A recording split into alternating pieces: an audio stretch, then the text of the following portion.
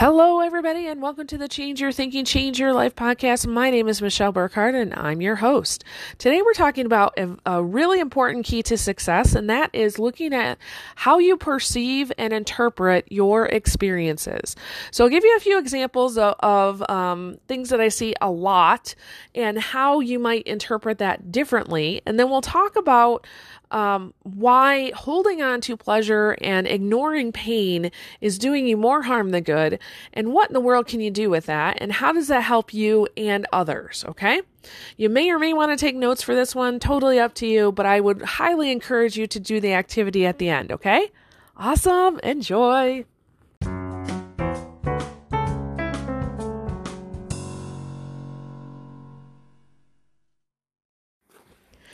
All right, so what is the key to success? So yesterday was Mother's Day, and it was very interesting because I was on Facebook quite a bit just because I feel like there are certain days when I can jump on social media and help serve in a different way. And Mother's Day, while it's really fun, it's also it's a hard day for many. So what really struck me was I had a couple different friends, and they were talking about their story of Mother's Day, what they wanted from Mother's Day. So it was very interesting because one friend said all she wanted to do was to be left alone, to take a nap, and to have her own space. And another friend said she wanted basically the opposite, but that's all she got. And so the one friend, she felt elated and happy and energized that she actually got her alone time. While the other friend, she wanted something different, but her family, just because of the nature of what was happening yesterday, was not able to give that to her. And so she felt hurt and lonely and angry. So same event, but a very different perspective or perception and interpretation. Now, another example might be, let's say your boss says something in a meeting that is, it might not be the best thing, okay? So there's several different ways that you can look at it. One, you can look at what he just said and say, oh my gosh, that's insulting, rude, and demeaning. Or two, some people, and it's very interesting because as I've gone through some of my consultancy work in the past has been going through and helping teams that were a little bit toxic to understand each other. So doing debriefs after the meeting individually and also with the group to really understand what was the effect of this meeting on you. So this comes from an example that I saw time and time again.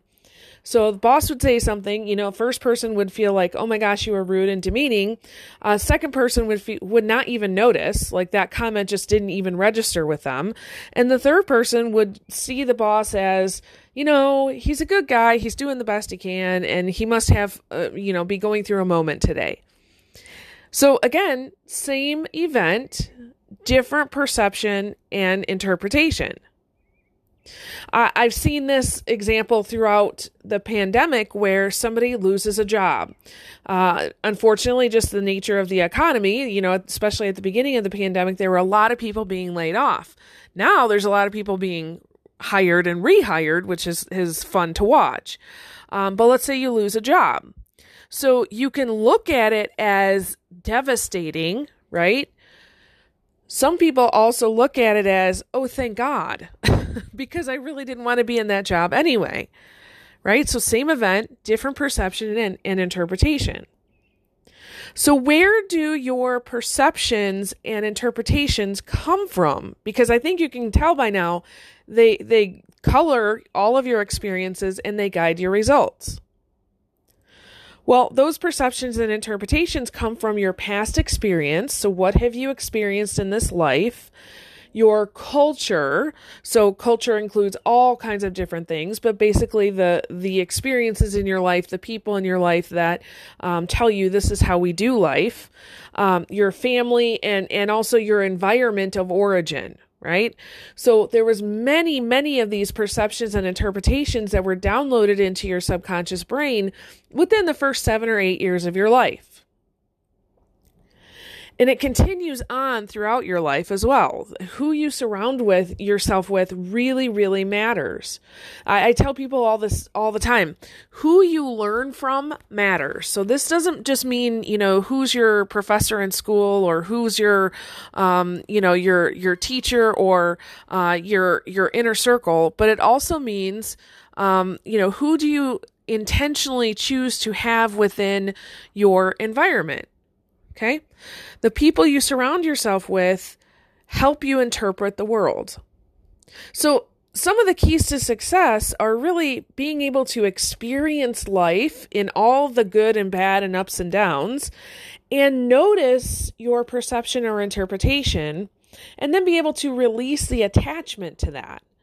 Okay? And the result of that is more wisdom, more kindness, more contentment, more compassion for others. Okay. So for example, you go on vacation and, oh my gosh, it's a wonderful, beautiful vacation, and you want to extend that, meaning you never want to go back to work again, right?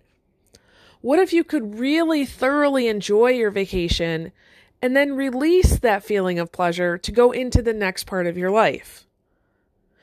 What if you get an injury? I have several clients right now, they're runners, and I have been a runner in my life. I'm not currently a runner, but I still have a runner's spirit. And I can tell you this, that runners are a special breed of animal.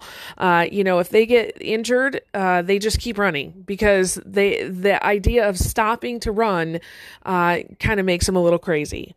And so there's that pain there. Do you ignore the pain? Do you medicate the pain away? Or do you rest and release the pain so you can go on to the next thing?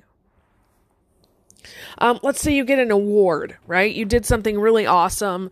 A friend of mine is getting a really cool award. She's been a volunteer coordinator at a really cool nonprofit for several years, and she's getting an award here next month. I'm going to go and watch her ceremony. I'm really excited for that. But you get an award and you feel that sense of praise, right? Do we see ourselves as awesome only? Or do we operate under what John Maxwell calls the 24-hour rule, where you did something really cool, and so you bask in that for 24 hours, and then you just get back to work? And I know for my friend, she's very thankful and grateful that she's getting this award, but I also know the very next day, guess what she's going to be doing? The same exact thing that she was doing before. Right? Let's say a supervisor at work criticizes you for something, and you feel that sense of blame, right? Do you avoid that person? Do you ignore what they said? Do you fight back? Right? Do we try to attack that person, or do we look at that and put it through the funnel and say, is this mine? Is this other person's? Do I need to do something with this? And do we release it? So when you get intimately familiar with how you perceive and interpret the events of your life, you begin to have more choice, more control, more freedom, and you can see how it affects other people. So it's not just about you, it's about when you go through this and you understand this for yourself, you can now see it in other people. So, when you get really good at this for yourself, you can see how other people like to extend their pleasure and avoid pain, and how that might not be serving them well. When we can learn to really feel and experience and release and move on to the next thing, we can really help other people do the same. Because life is all about ups and downs, right? We're in this law of rhythm, if you will. And it's not okay to think that it's only ups and it's only downs. We have them all.